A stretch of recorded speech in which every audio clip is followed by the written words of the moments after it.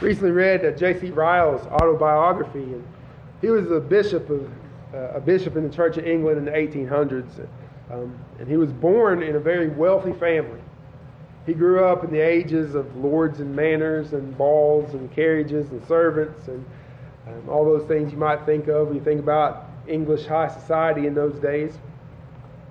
And he was the oldest son, so he was on track to live the life of an English gentleman. He was planning on going to Parliament. He graduated from college, did real well in college. He was going to go into Parliament and live the life of an English gentleman in his big English manor with his servants and his gardens and all those types of things. That was until his dad made some bad investments.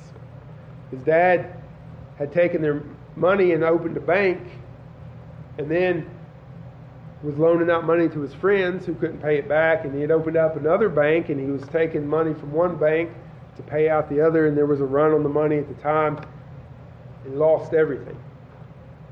The dad lost all their money, and then went into bankruptcy and lost all of his property, all of his house, everything. He said he woke up in the morning, one morning, and all the world was before him. He had all the advantages and privileges of wealth and the privileges that his family name gave him. And by the setting of the sun, he was poorer than the servants who were helping him pack up. That the servants that were there helping him had more money and had more possessions than he did. He was destitute. He had nothing except the clothes that he had and 2 horses. And he went and he sold his 2 horses so he could have a little bit of money so he could go and find some place to live. He said, looking back, he wrote this little story for his children. He said, looking back, he could see God's hand in it. That God had used this tragedy and directed him into the ministry, and he could see how God had ordained it. He said, but that never did take the pain away. He said, he felt it to that day, some 40 years, I think, after it had happened, he had still felt the bitterness of that event. He said he never felt at home anywhere in the world after that. He said he was too old a tree to be uprooted and planted somewhere else. And so for the rest of his life, he said he felt like a pilgrim. No matter where he lived, and he got married a couple of times, his wife died, he had several children, but no matter where he lived, he said he never really felt at home after that in this world. Well, our story wasn't a man who was forced out of his inheritance and lost in everything. Our story begins with a man leaving his inheritance. And he didn't have an inheritance that was uncertain. Elimelech had an inheritance from God. And when the drought came and the famine came, Elimelech just left it all behind to go to Moab. He left his inheritance. He left his home. He uprooted himself to try to find relief in Moab. He tried to find rest for his family. Here's a man that had 2 little boys and a wife, and famine struck the land. He said, well, I got to feed them somehow. There's no bread in Bethlehem, which means the house of bread. I got to feed them. So he goes to Moab, where they were forbidden to go and forbidden to live. Like I said last week, this is not just like you and I going to find another job. This was a man of Israel, in the covenant people of God, who had been given an inheritance, living in the land that God had given them.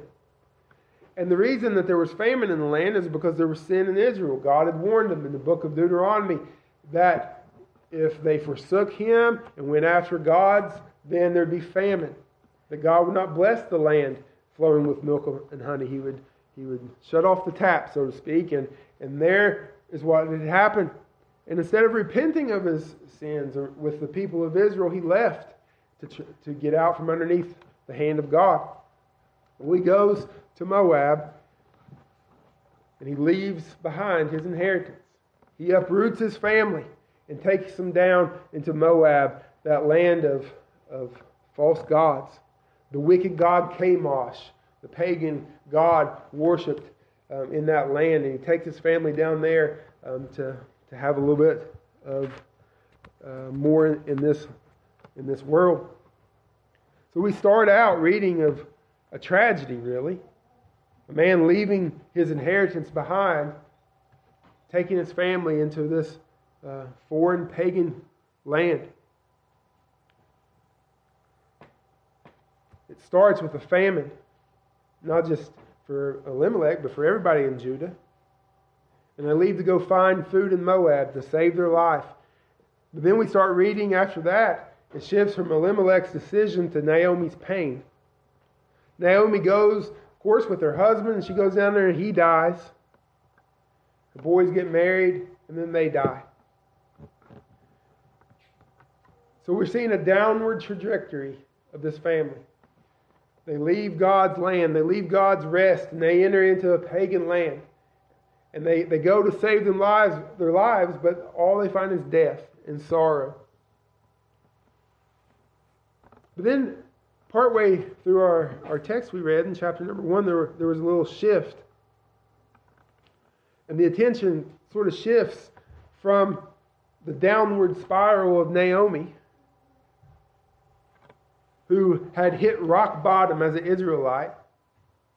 She had hit rock bottom as far from God as she could be, now returning back to Israel. But we read sort of the opposite with Ruth. It shifts to the poor Moabitess woman who was born at rock bottom. She was born in Moab, raised up worshiping Chemosh. That paganism was ingrained into her by her family and her family's traditions and that of her people. She was born alienated, born at rock bottom, and through this tragedy, we see her being delivered. And so, what we're going to see this morning is the fact that God has saved this Moabitess woman. And her determination to follow the God of Israel. And we see how the Lord saves her.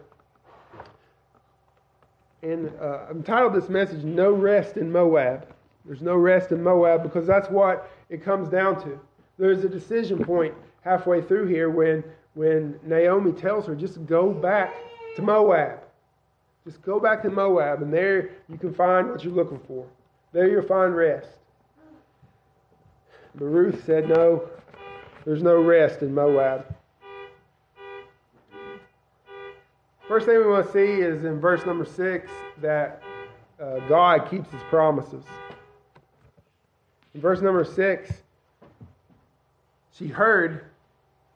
Naomi heard in Moab how the Lord had visited His people in giving them bread.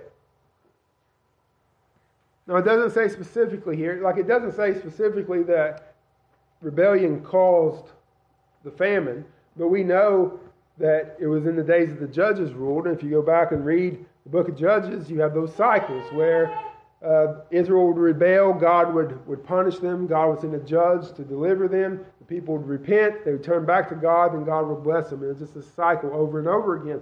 So it's in one of those cycles. In the days when the judges ruled, the famine was in the land because of the rebellion of the people. But now, it seems that the people had turned back to God because we have blessing again. There is again bread in Judah.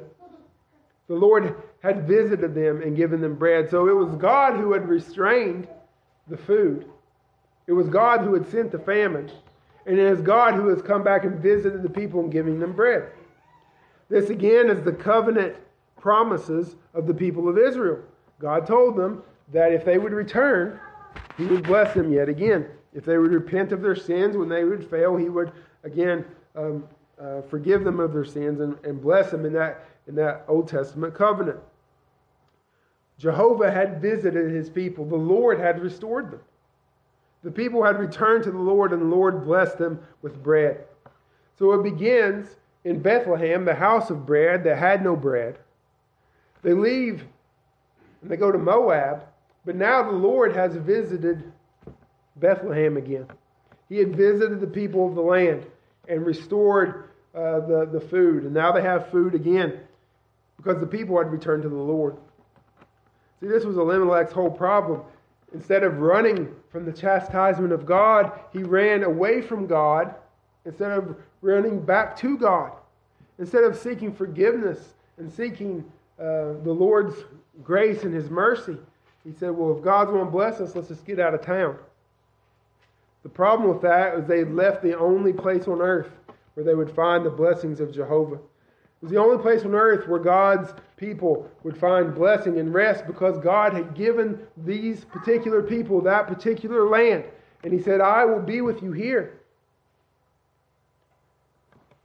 It's interesting when you read this chapter, you find, like in verse number 1, it talks about the country of Moab. Verse number 2, the country of Moab. When it talks about Judah, it talks about, in verse number 7, the land of Judah. They went to a country, a government, a group of people. People come and people go, but it was the land that God had given Israel. Didn't matter if it was the days when the judges ruled, it was the land that God had given. Didn't matter if it was the days when the kings ruled. It was the land that God had given these people. That was their inheritance. And the Lord had promised to bless the people in this covenant, in that land. We can see in this that when Ruth heard that, or Naomi rather, when she heard that the Lord had visited, she gets up and returns to the Lord. Now, Naomi is very bitter at the first part of this book. She had lost a lot, and she's very, very bitter about the hard providences that she lives. But you also see that through this, she keeps on looking to the Lord. She had heard that the Lord had visited. And what she wanted to do, she wants to come back home. What she had found was the allure of Moab couldn't satisfy her. I couldn't imagine living in a famine such as that. I saw in the news the other day that there might be a ketchup shortage. And, there might be weeping and wailing and gnashing of teeth and rent garments in my house if there's a ketchup shortage. But that's hardly a famine, is it? I mean, that's just something that we enjoy. But that's not a famine. We're talking about hungry. We're talking about no food. Starving, hungry. And I couldn't imagine having little kids and looking down at them, seeing their ribs. Mama, I'm hungry. I'm hungry. Is there nothing to eat? So I couldn't imagine that situation. I can't imagine the lure of Moab. But the devil always shows the bait and hides the hook. He'll always show us the good part. He showed Eve the tree and said, oh, isn't it good to look at, good to eat? But there was no satisfaction in Moab. And what Naomi has discovered in this hard providence, that it would have been better for her to suffer with the people of God than to enjoy the momentary pleasures of this life. How can you and I, who are in Christ, find blessings outside of Christ? Now, we're not in the old covenant, of course, and we can't one for one this, but how can we find blessings outside of Christ? How can we leave Christ and go find something else more satisfying? There's no satisfaction in those things. Naomi said, and Elimelech, Moab has bread. But that's all they had, is bread. That's all that it was, is bread. And how much is that worth after a while? So she has found that there was no satisfaction in Moab. There was no rest for Naomi in Moab. She thought she could go to Moab and find rest, but there was nothing there for her. She lost in everything, and so now she's going back home. She's going back to God. She's going back to the land God had given her people. We can look at this and think, wayward Christians, come home. Distant Christians, come to Jesus. Oh, how forgiving Jehovah is. that Naomi is welcome back to Judah. She's received back into the people of God. And as we read on, she is blessed beyond measure that the Lord restores this wayward soul. Those who are far can return. Those who have backslidden can come back. Those whose hearts have grown cold can come back to the Lord and find the fatherly provisions. Jesus taught us to pray that our Father would give us our daily bread. Elimelech didn't know that lesson or had forgotten that lesson, but it is God who gives us our daily bread.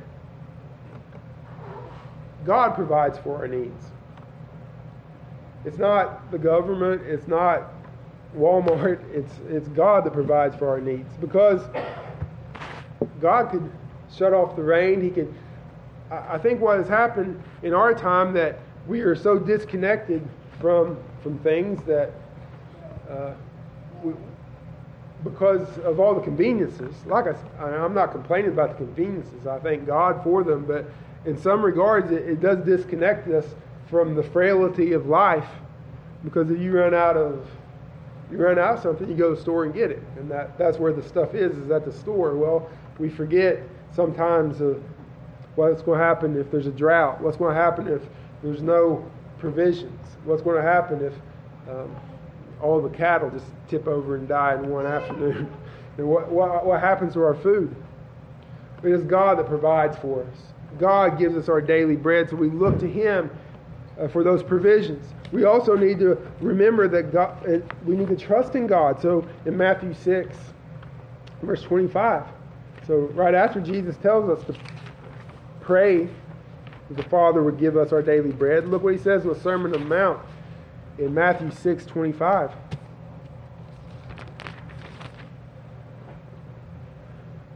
Therefore I say unto you, take no thought for your life, what you shall eat, or what you shall drink, nor yet for your body what you shall put on. Is not the life more than meat, and the body than raiment? When the famine hit, Elimelech thought, well, that's all there is in this life is what you eat. And that's all that there is. Well, Jesus tells us we shouldn't be anxious about these things because life is more than that. He said, behold the fowls of the air, for they sow not, neither do they reap, nor gather into barns, yet your heavenly Father feedeth them. Are you not much better than they? Which of you by taking thought can add 1 cubit unto his stature? And why take ye thought for the raiment? Consider the lilies of the field, how they grow. They toil not, neither do they spin. Yet I say unto you that even Solomon in all of his glory was not arrayed like one of these. Wherefore if God so clothe the grass of the field, which today is and tomorrow is cast in the oven, shall He not much more clothe you, O ye of little faith? Therefore take no thought, saying, what shall we eat, or what shall we drink, wherewith shall be clothed? For after all these things do the Gentiles seek. For your heavenly Father knoweth that ye have need of all these things. But seek ye first the kingdom of God, and His righteousness, and all these things shall be added unto you. Take therefore no thought for the morrow shall take thought for the things of itself. Sufficient unto the day is the evil thereof. Elimelech didn't look to the Father for provision. He didn't look for the Father for forgiveness. He didn't look for the Father to restore the land. He didn't seek first the kingdom of God. He didn't seek first the righteousness of God. But he sought first the things that the Gentiles seek. And he went down to the land of the Gentiles. And he learned the hard way, as Naomi learned, that there's just no satisfaction in Moab. There's no rest in Moab.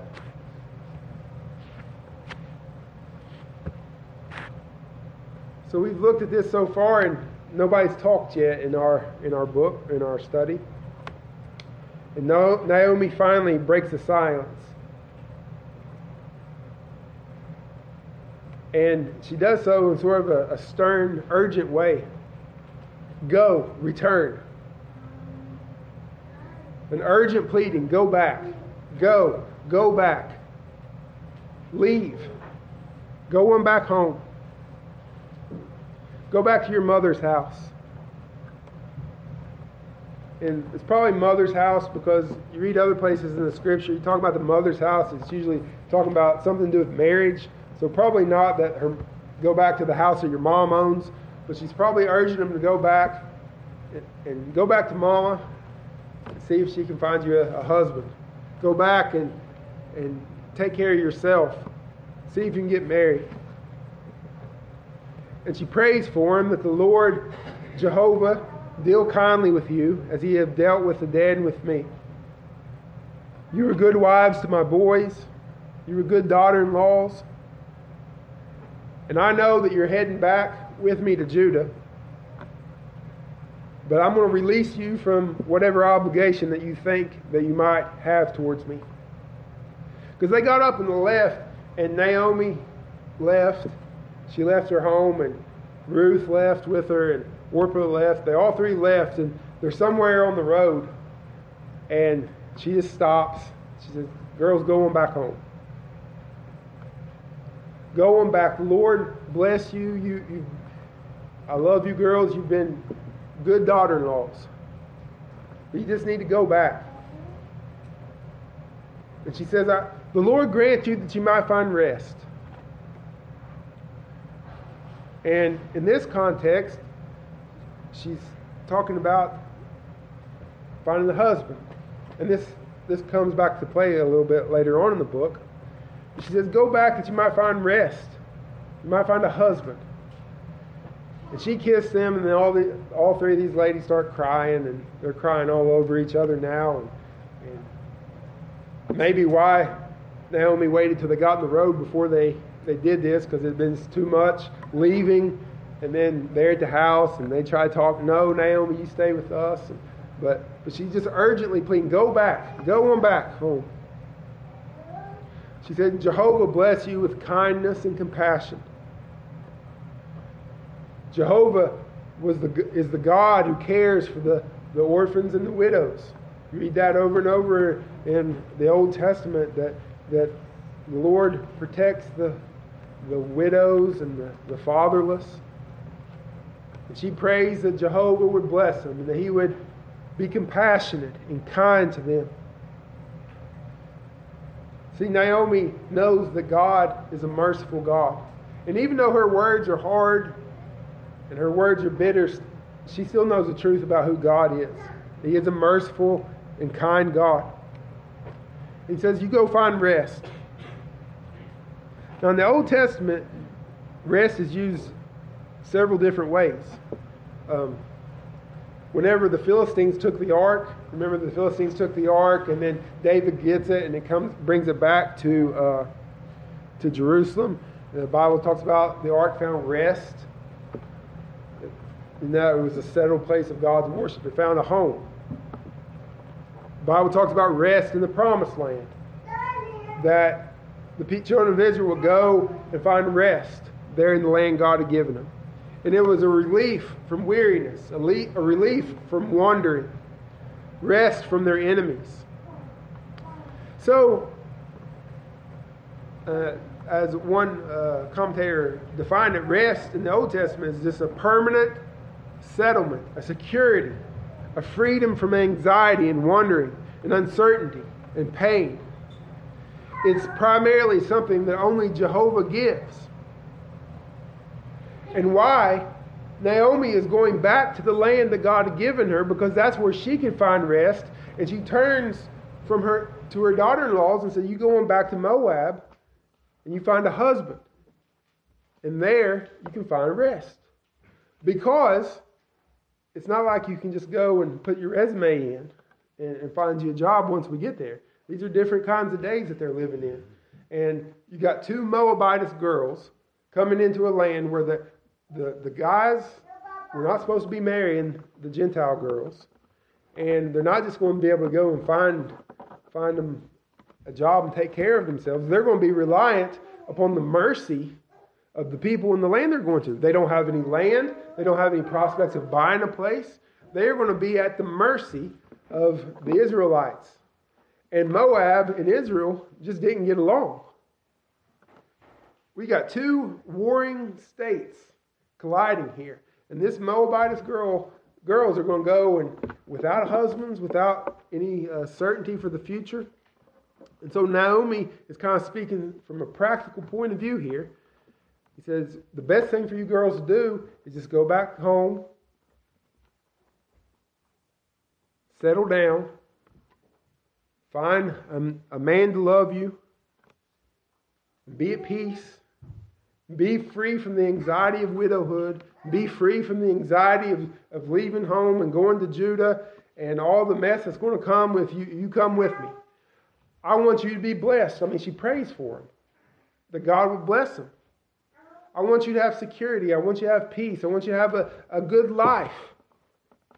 I'm sorry these things have happened to you, she says. I wish it hadn't happened to you. But you need to go back. Turn again, my daughters. Why will you go with me? She said it again. Go, return, turn again, go back. Notice she keeps saying it over and over. Turn again, go back. There's nothing that I can give to you. Well, the girls protested and said, no, we're going to go back with you.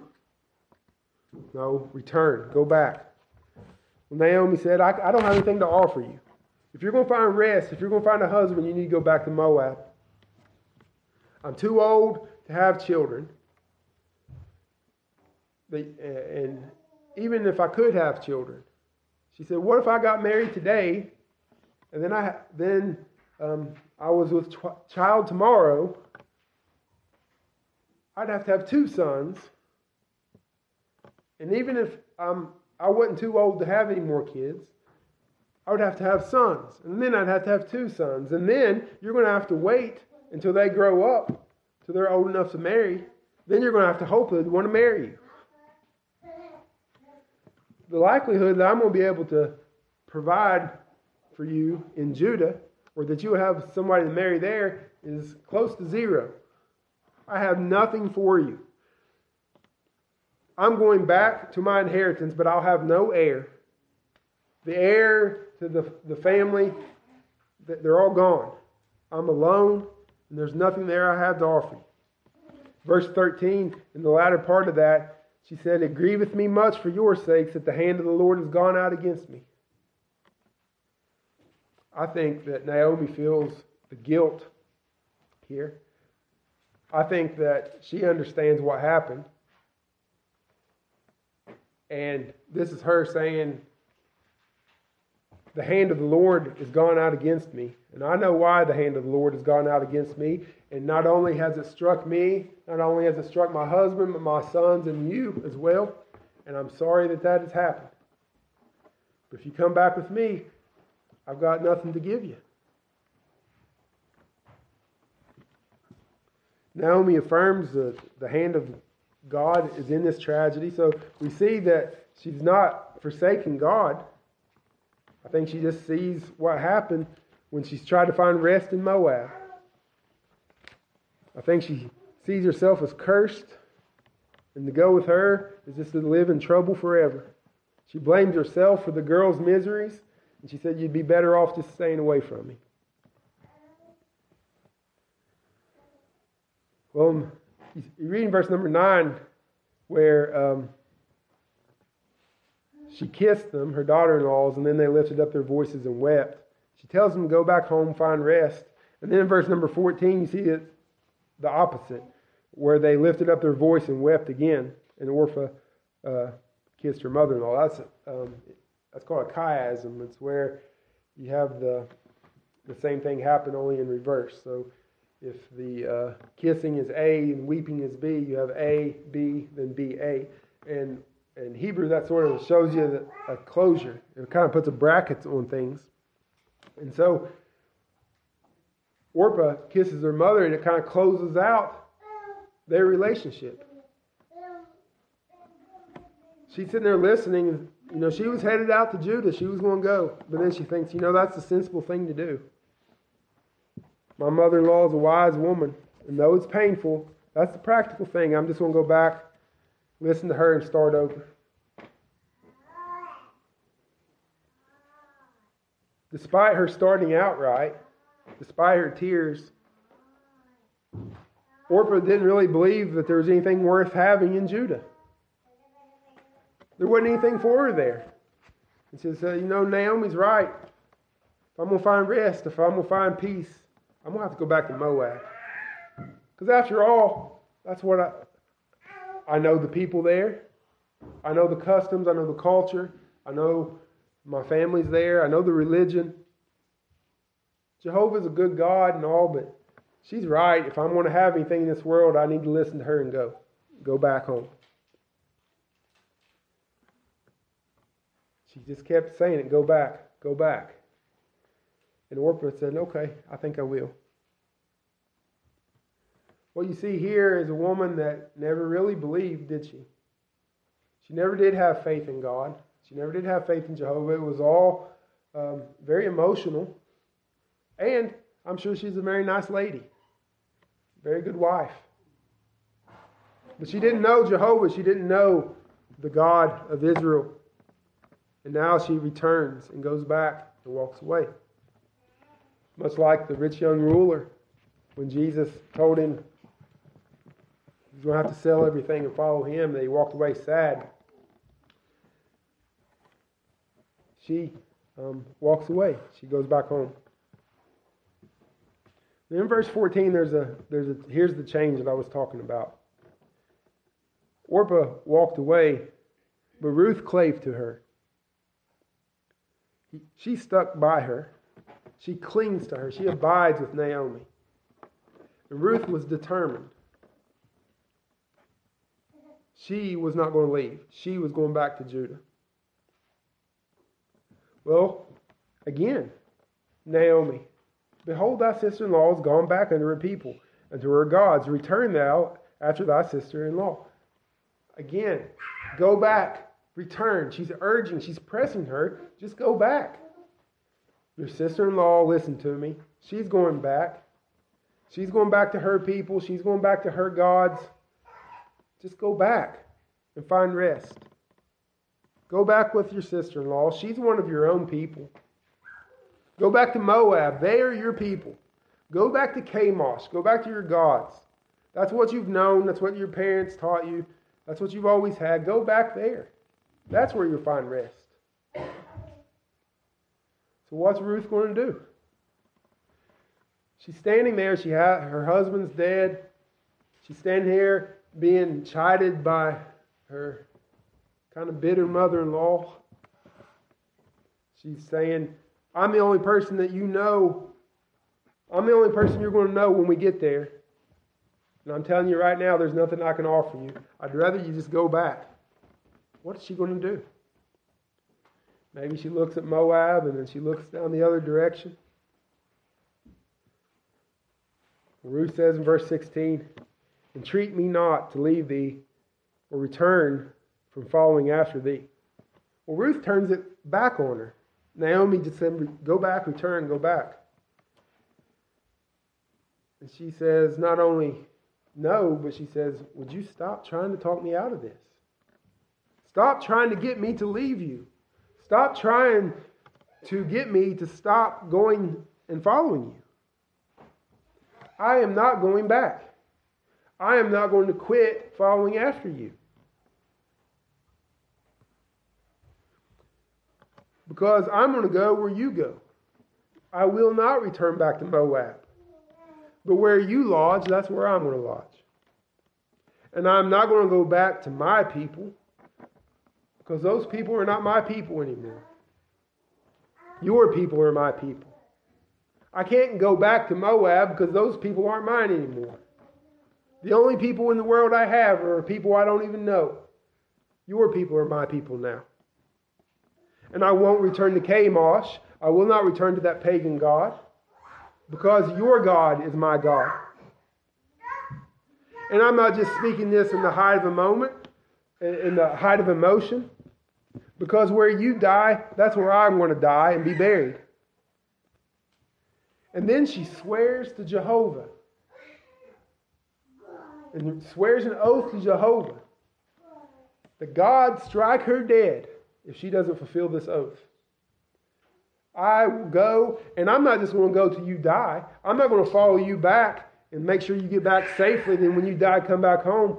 I have cut ties with Moab, finally, fully, and forever. And when you die, if you die the week after we get there, then I'm going to be a widow in Judah for the rest of my days because I have forsaken Moab and renouncing everything to follow you back to the land of Jehovah.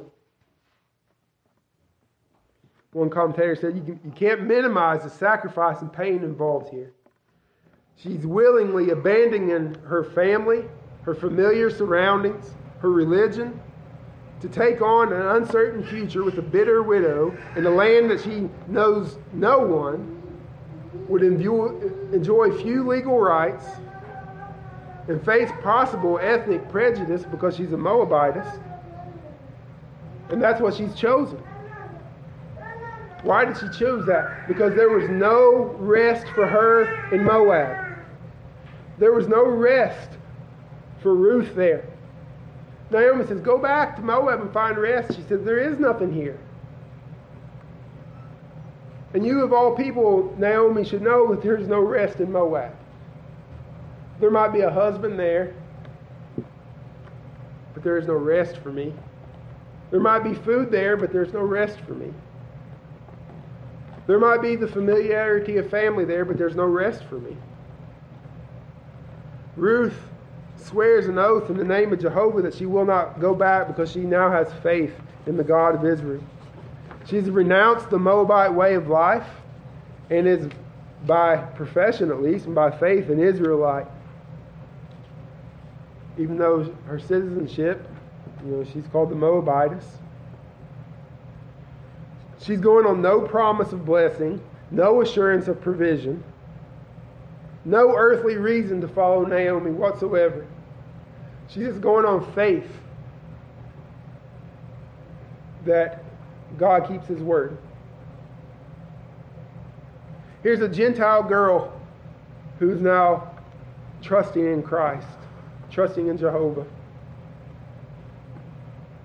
It seems to be kind of shocking to Naomi, and maybe this is the first time that she's confessed her allegiance to Jehovah. But at some point, what's interesting to me is at some point she's heard about God. But from who? Well, maybe her husband, maybe her father-in-law, maybe Naomi. But somebody in this family told her about God and told her that Jehovah was a Savior of sinners. Someone told her about Jehovah. Someone told her that He is a merciful God. Someone told her that He keeps His promises. Someone told her of the covenant. Someone told her He was a Redeemer of Israel. That He was a merciful God. That He was a Savior. Someone told her, even in this backslidden family, someone told her about God. And whatever they told her, she believed. At some point along the way, the Lord gave Ruth eyes to see and a heart to believe. And here she confesses, I can't go back to Moab. There's nothing for me there. I've heard too much about Jehovah. I've heard too much about the covenant-keeping God in the land of Judah. I can't go back to those wicked pagan gods. Ruth wasn't in a bad position of going downward. She started off down. She started off at rock bottom, much like Paul said to us in Ephesians 2. Wherefore remember that ye being in times past Gentiles in the flesh, who are called the uncircumcision, by that which is called the circumcision, the flesh made by hands. That at this time you were without Christ, being aliens from the commonwealth of Israel, strangers from the covenants of promise, having no hope, and without God in the world. Ruth started out like that. Naomi had left the covenant promises and lost the blessings that she had. Ruth never had any to start with. She was an alien, a stranger, far from the covenants of promise. No hope in this world. Without God in this world. And here Naomi is saying, just go back. Go back to Moab. Go back and find rest. Ruth said, what do I have in Moab? The only rest I can find is in Jehovah. I can only find rest for my soul with the people of God. In verse 18, when she saw that she was steadfastly minded to go, then she left speaking unto her. She gives her this speech, and it left an impression on her. And there's this long silence. In fact, you don't hear anybody talking in our story until they get back to Bethlehem. So I don't know if she gave her the silent treatment all the way back, but it was quiet for a while. Through the tears, Ruth said, I am going to follow the Lord. I am following you. I am casting my lot with the Lord of glory. I am steadfast. I will follow the Lord. Maybe this did leave an impression on her. And you know that because in chapter number 2, in verse number 11, Boaz said, has been fully showed me all that thou hast done in thy mother-in-law since the death of thy husband, how thou hast left thy father and mother into the land of thy nativity, and art come into a people which thou knewest not heretofore. Well, how does Boaz know about that? Because Naomi is telling everybody.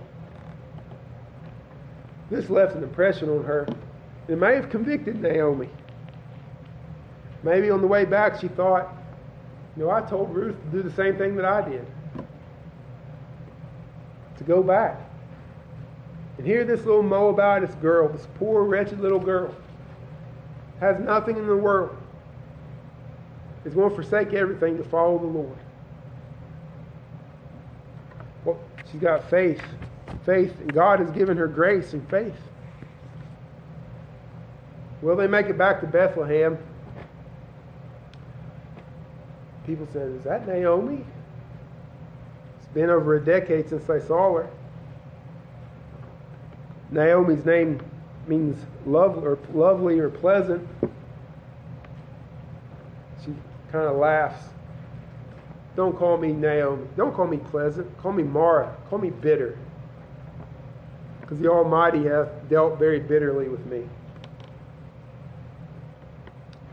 Well, of course, nobody calls her that. They continue to call her Naomi. But she walks back into town. Naomi, is wonderful to see you. Is that you? I haven't seen you in so long. Don't call me Naomi. Call me bitter. Because God has dealt bitterly with me. I went out full, and the Lord brought me home again empty. Why call me pleasant, seeing the Lord has testified against me and the Almighty has afflicted me? Full of sorrow. And there poor Ruth is right there with her. She says, I've come back empty. And, there she is standing there with her. And then the narrator comes back in verse 22, and he's back to tell us what's going on. So Naomi returned, Ruth the Moabitess, her daughter-in-law with her, which returned out of the country of Moab. And they came to Bethlehem in the beginning of the barley harvest. Just a few things here before we close, but you notice there, Naomi returned back to Bethlehem. Or Ruth had, it said. She's back to Bethlehem. Bethlehem means the house of bread. And so it sort of brackets it. They were in the house of bread to start with, and there was famine. And now they come back, and there's bread again in the house of bread. So we learn that the famine is over. God has supplied the needs. God has kept His promises. The chapter began with a famine and the departure and ends with a return and a harvest. One man said the echo of these two voices. You got Ruth casting her lot with Naomi in Israel, the bitter voice of Naomi casting stones of protest at Jehovah's perceived injustice. Naomi is the dark, downward spiral of famine and death, and Ruth has the slight upward trend of plenty and life. There was no rest in Moab. There was no rest in Moab, but there was rest in Judah. In Deuteronomy 12,